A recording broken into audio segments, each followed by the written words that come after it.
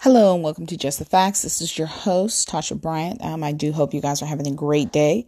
Like most of you, I tuned in today and watched the monumentous occasion and tuned in to the inauguration of our 46th president, Joseph R. Biden Jr., and our first woman and Black and South Asian Vice President, Kamala Harris.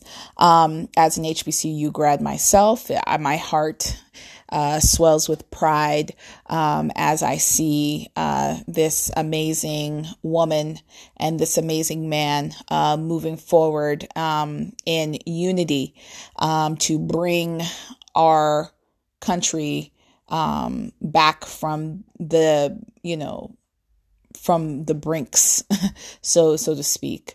With the election of President Biden and Vice President Harris, I am just excited because I see that America has rejected fascism. They've rejected authoritarianism, white supremacy, dictatorship. I mean, we rejected it all, and we came so close to losing our precious democracy.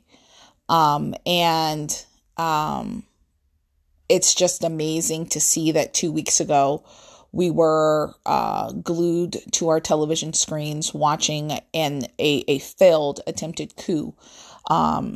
And now we're sitting here watching the installation of a democratically elected president in the most secure election in our nation's history.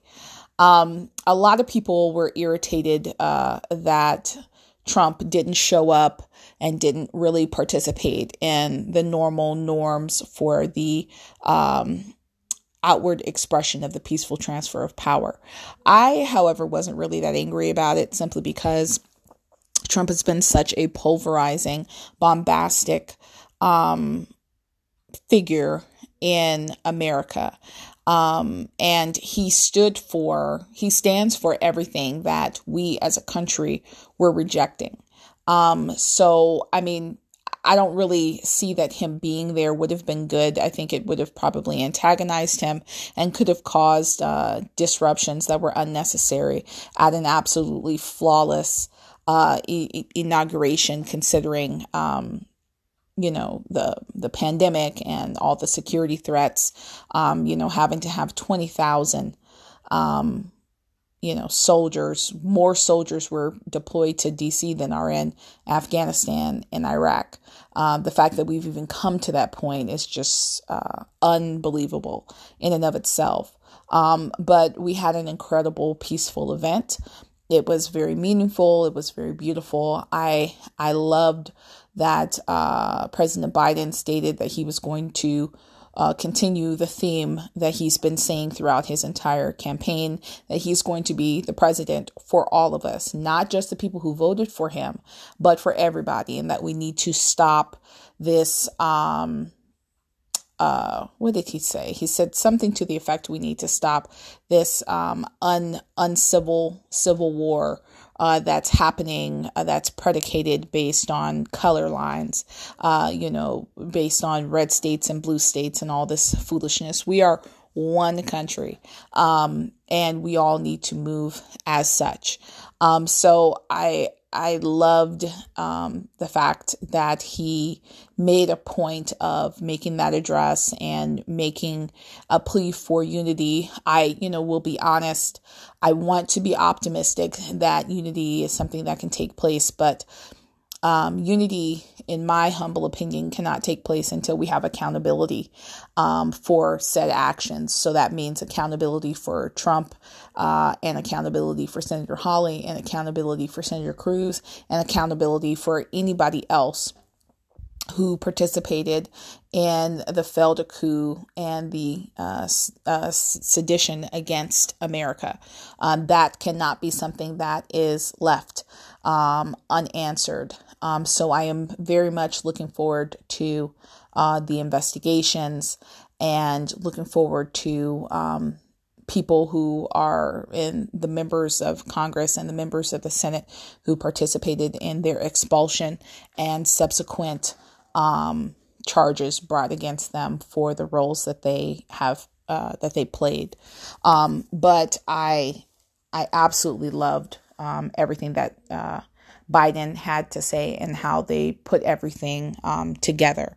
One of the things I thought was interesting is on Trump's way out, because he, of course, didn't participate in the inauguration and left Washington very early in the morning and didn't, participate in meeting the new president and the first lady or greeting them, bringing them into the White House, having dinner with them or lunch, showing them around the White House. None of that took place. But he did state on his farewell to the reporters that he is going to create his own party called the Patriot Party. For me, as a Democrat, that was definitely good news, because inevitably he's going to become a spoiler. And what I mean by that is during the election or the campaign rather, of George Bush and Al Gore, there was a candidate from the Green Party called Ralph Nader. And Ralph Nader was a very pulverizing figure. And a lot of his ideas were very appealing and very similar to those of Senator Sanders.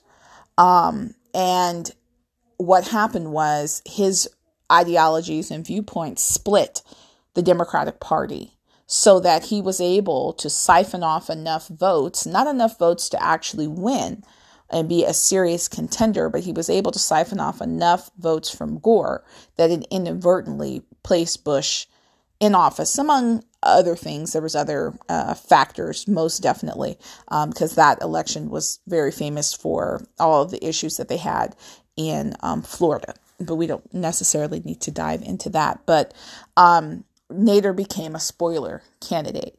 And because of those votes that could have gone to Al Gore went to Nader, it caused a split.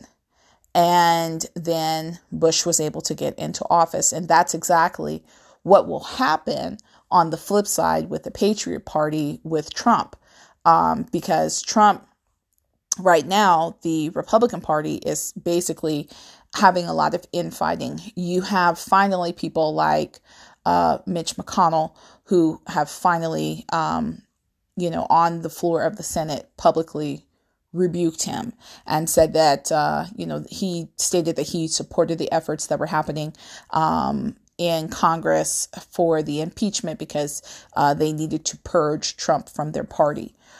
So you have two sides of the Republican Party where you have a traditional Republican conservative, someone like, when I think of a traditional conservative, I think about people like Ronald Reagan or the late Senator John McCain, or more recently, currently serving Mitt Romney. These are traditional Republicans with traditional conservatism. And then you have the fringe unit of the Trumpers, is what I've always called them, because I felt like we've been kind of functioning in a three-party situation for a while now. So you have these fringe Trump supporters who have been radicalized, who are all for anything and everything Trump. And those are the people that are going to go with him. So inevitably what's going to happen is he's going to come in with his rhetoric. He's going to pull those votes from the traditional GOP, which is going to open up the door for Democrats to be elected, in Congress or in the Senate or on the local level, dealing with governors and mayors. He's going to inadvertently put the liberals in power in greater numbers because of his spoiler party. So we'll have to see if he follows through with the party and what actually transpires based on that.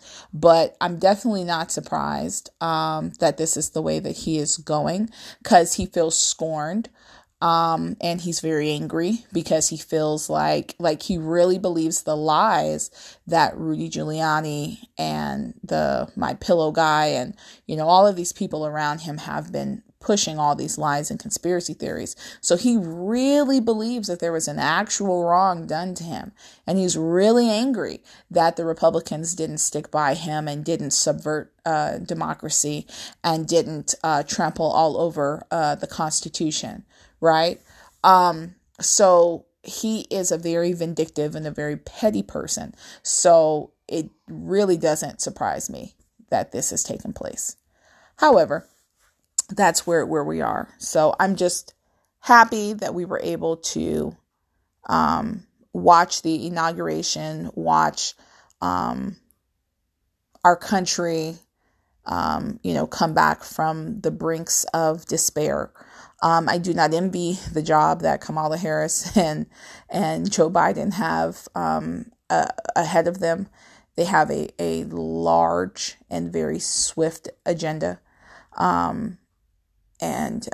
Taking office in this time with a global pandemic and the economic crisis that we have is going to be no small task. But I do believe that if anybody can do it, it is definitely the two of them with the wealth of knowledge and experience that they both bring to the table. I feel as though America is finally in good and proper hands.